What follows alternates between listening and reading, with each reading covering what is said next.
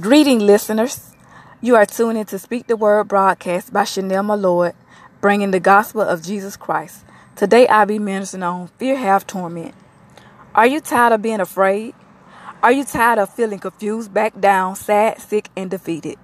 Are you tired of not being able to express yourself according to God's Word? Are you just point blank tired of saying nothing, even though you know the answer according to the Word of God?